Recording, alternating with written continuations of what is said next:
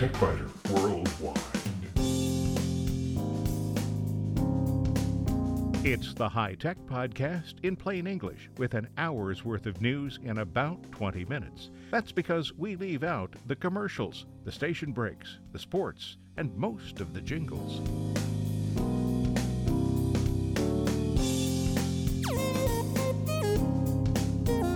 Podcast number 593 for the 20th of May, 2018.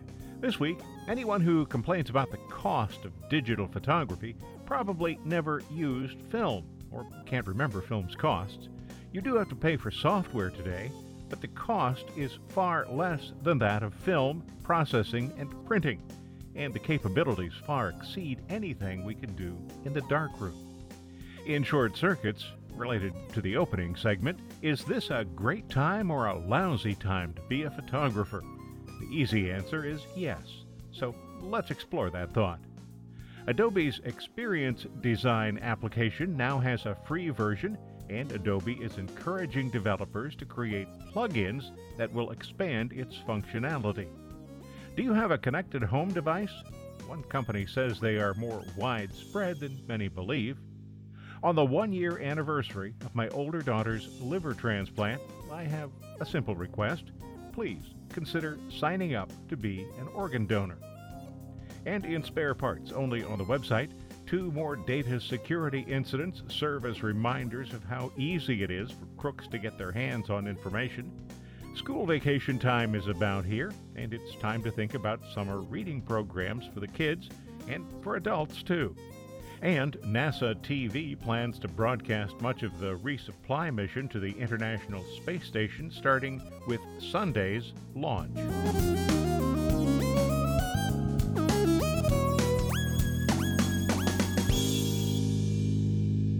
Is it excessive to spend $10 a month on your photo hobby? Adobe's photographic plan costs $10 a month. And that's something that distresses some photographers. Oh, I can't afford that, they say. But let's consider this through a lens of historical perspective. Remember film?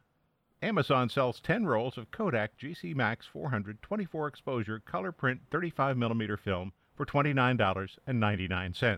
A little quick math shows that's about $3 a roll, so about 12.5 cents per shot. Then you'll need to pay for developing and printing. $10 or so for drugstore quality images, or about 42 cents per image. Well, that brings your cost to about 54.5 cents every time you click the shutter. So now let's assume you use 2 rolls of film per month. That's 48 pictures. Your cost per month for 48 film-based images would be about $26 a month just for film and processing, plus the cost of prints that you might want to give to others. Adobe's photography plan is less than half that, whether you take 48 pictures a month or 480 pictures a month. It includes Lightroom, Adobe Camera Raw, Bridge, and Photoshop. These are the applications you can use to make your photos better, more like what you saw with your eyes. Before getting into the topic of what you can accomplish for $10 a month, I should at least acknowledge the dancing chicken on the far side of the room. Digital cameras cost more than film cameras and generally need to be replaced sooner because of changes in technology. So consider the cost of the camera this way. Maybe you have a $1,000 camera and it lasts for 5 years in the digital world. It's about $200 a year. Or maybe you have a $1,000 camera and it lasts for 10 years. That'd be $100 a year for a film camera. Now, is that less a factor than the ongoing costs of film processing and printing? That, after all, is where the real costs were in the good old days. So the question is, what can you do with $10 a month? I'm going to start with this seemingly obvious observation. There is a difference between what we see and what our camera sees. Experienced professional photographers can visualize how the camera will record a scene, and they won't be surprised later when they see the image from the camera. If you're frequently disappointed by images from your camera, you can make the image more closely resemble what you saw. All it takes is a little bit of money, time, and effort. So let's say you're driving down a road in eastern Ohio and you see a barn in front of a beautiful blue sky with a few puffy clouds. Your eye filters out the power pole that's in front of the barn, the power lines, some posts, a sign in front of the barn, a house in the background, some road signs, and a shed that's attached to the barn. You see the barn. But when you get home, all of those distractions are quite visible, and you notice there's not much detail in the shadowed areas of the trees either, but you saw that with your eyes. Bummer. Well, the photo can be substantially improved with less than 5 minutes of work in Lightroom. You can crop slightly to place emphasis more on the barn, adjust the blacks and the shadows to bring out more details in the shadowy parts of the trees. And although the camera's automatic white balance was close, it's a good idea to use an eyedropper tool on a neutral color to get a better white balance. Then you might want to increase the saturation and decrease the luminance of the sky's color. That would make it more like the sky you remembered. Despite those improvements, though, the power pole, the power lines, posts, a sign in front of the barn, a house in the background, road signs, and a shed that's attached to the barn still draw too much attention to themselves.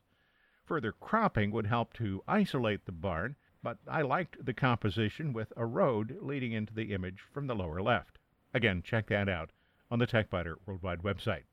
So now it's time for Photoshop, which can take that corrected image from Lightroom. Before starting, here's one important note. Never work on the original image. Instead, place a new layer above the image and make changes on that layer. In the images you'll see on the TechBiter Worldwide website, the transparent layer above the photo is on the right side, and the result of that layer is shown on the left. Removing 2 of the 3 posts and a drainage cover was pretty easy.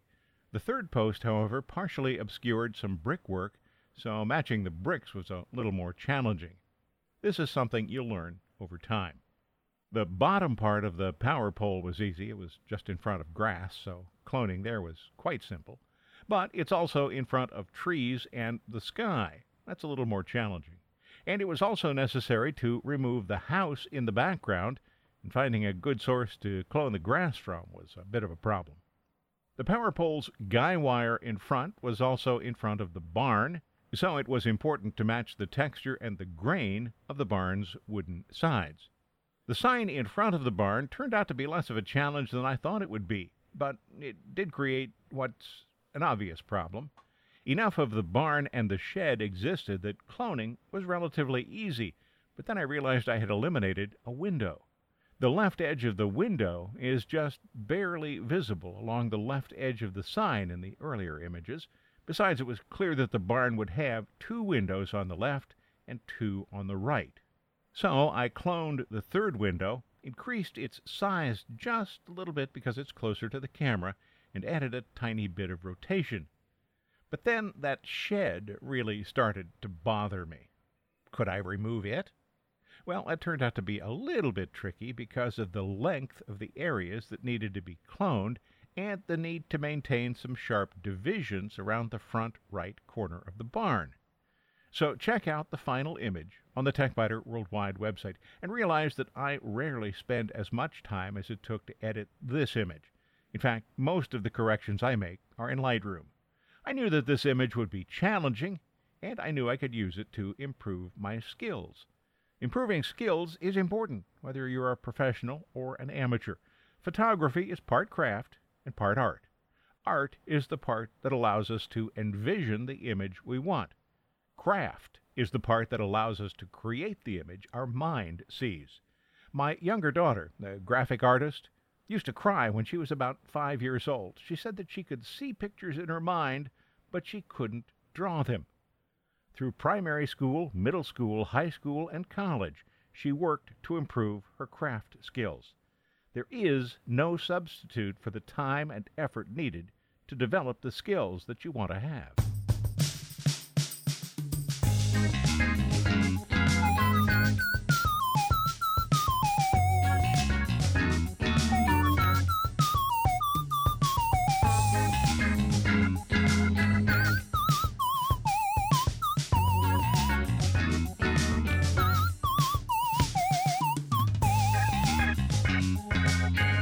In Short Circuits, while I was working on this week's main article, I wondered to myself, is photography dead?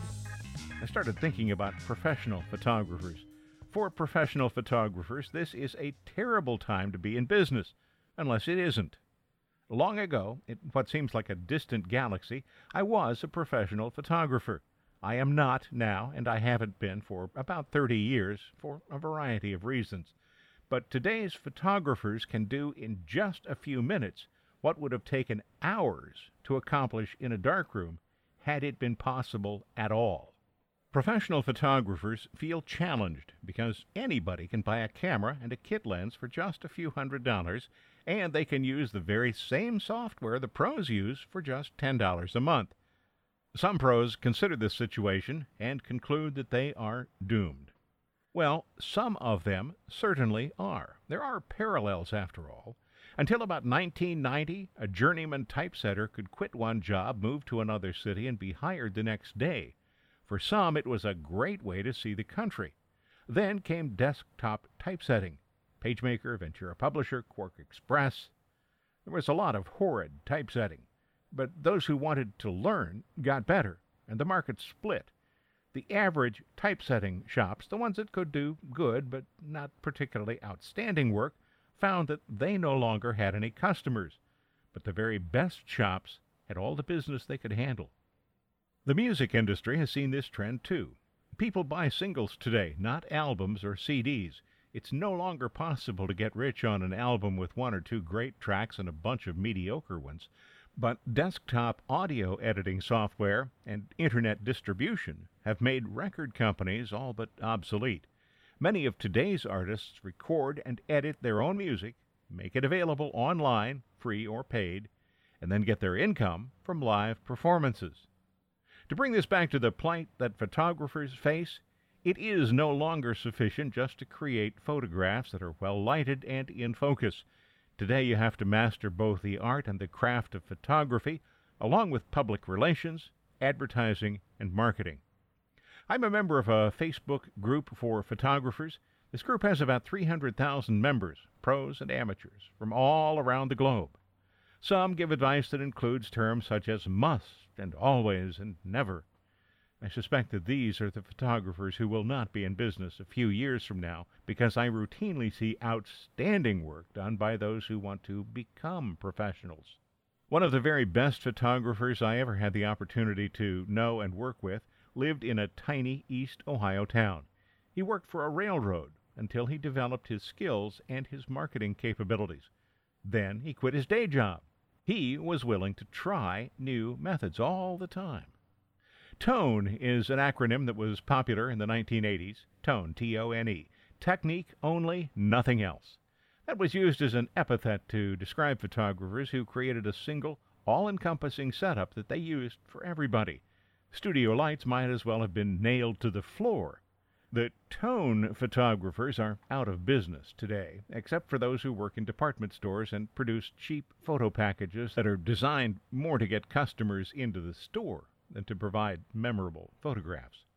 I said that marketing and advertising are crucial to success today, but that assumes the mastery of at least the technical and craft basics, the ability to create a usable, properly exposed, in-focus, well-composed image in the camera. That's pretty much the baseline minimum. Being willing to try something new is another essential part. And then you have to decide whether you are someone who can create exceptional, memorable images. If you are, wow, this is a great time to be a photographer, amateur or professional.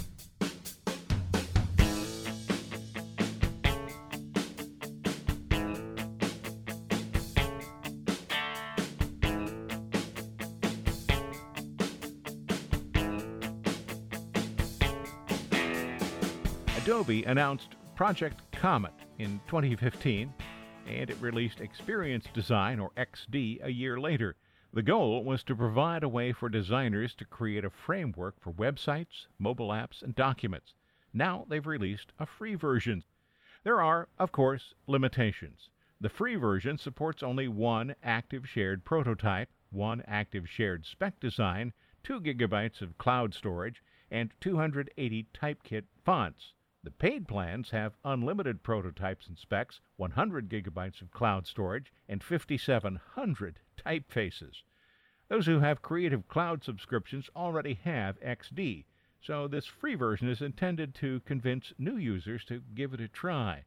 Full details about how the plan works are on the Adobe website. There's a link from the TechBiter Worldwide website. Paid versions start at $10 a month for XD alone, but the application will be more usable in conjunction with the other apps that are part of the Creative Cloud plan, $50 a month. Adobe Chief Product Officer Scott Belsky says the intent is to give everyone, from emerging artists to enterprise brands, everything they need to design and deliver exceptional digital experiences and explore the rapidly expanding field of UX design with no financial commitment. Although UX doesn't create code that can be used on websites or in any other format, and Adobe has no current plans to add that functionality, UX does support plug-in technology. Most Adobe applications expose an interface that allows other developers to create tools and capabilities. So along that line, Adobe has set up a $10 million fund for design that will be distributed as grants and equity investments. The fund is intended to help designers and developers do innovative experience design and leverage Adobe XD as a platform supporting plugins and integrations with third-party tools and services. So it's open for individuals, small teams, and companies who are interested in or are already building products to empower creatives. In addition to providing the financial means to enable growth, working with Adobe Fund for Designers will provide recipients access to industry experts and significant resources to fuel development, including, according to Adobe, early access to technology, partnership, and go-to-market opportunities. If you'd like to take a look at XD, you can download the free version from Adobe's website. Unlike the rest of the applications, this is not a limited free time trial. The free version of XD includes a perpetual license.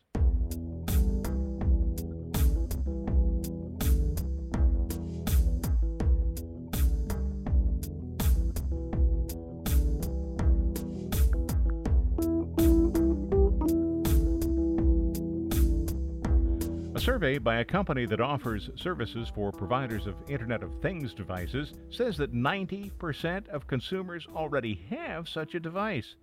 That may seem high to you. It certainly did to me. But it turns out that it depends on how the terms are defined. You may think of Internet of Things devices as light bulbs and thermostats and other components that are part of a house's infrastructure. The survey widens that a bit, quite a bit actually, to include not only those devices, but also assistants such as Google Home or Amazon Alexa, and even appliances such as smart televisions. So, okay, by that definition, 90% does seem reasonable. Mitova, a producer of mobile connected car, connected home, and IoT devices, paid for the research in an attempt to understand the sentiment of consumers in the United States about these new technologies. CEO Josh Smith says that many businesses don't understand how widespread these devices are. Consumers have already made the leap to connected devices in their homes, he says. The survey shows over 90% of respondents have made a purchase on a connected home device. Nearly 70% have a voice-controlled system such as Amazon Alexa or Google Home. 58% of people who own a connected home device are, however, concerned about how it may affect their privacy. And more than 30% of those who do not have a connected home device plan to make a purchase within the year. The survey was commissioned by Mitova and administered to over 1,000 consumers in the U.S. market, covering a wide range of demographics and distributed proportionally across the country.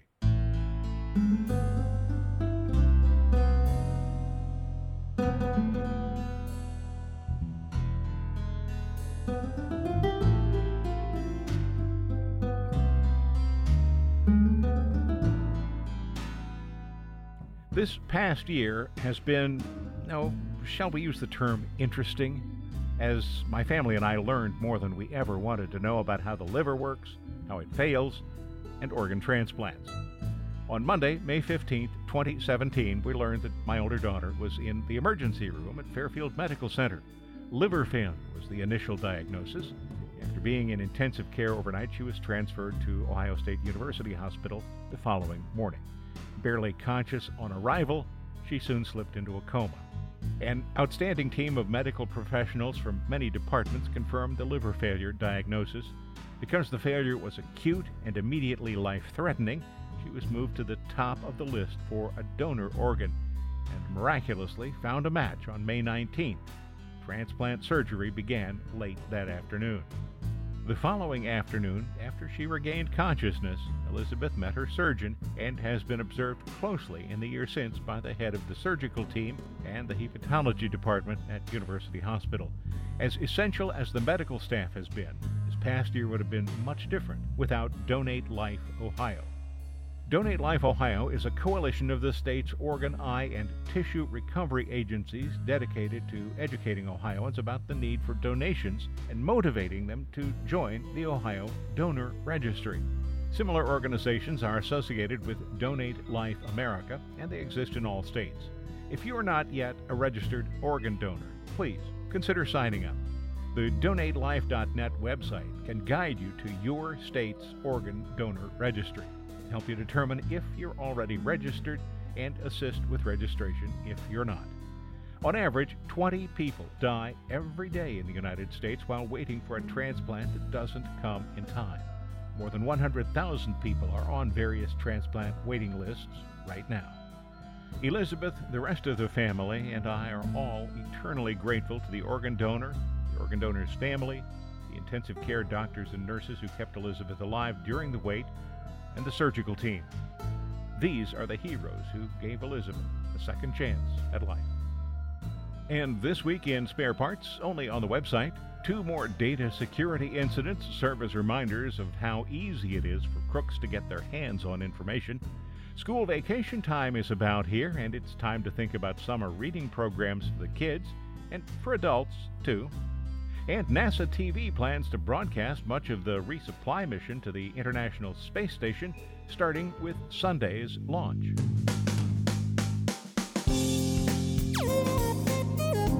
Thanks for listening to TechBiter Worldwide, the podcast with an hour's worth of technology news in about 20 minutes.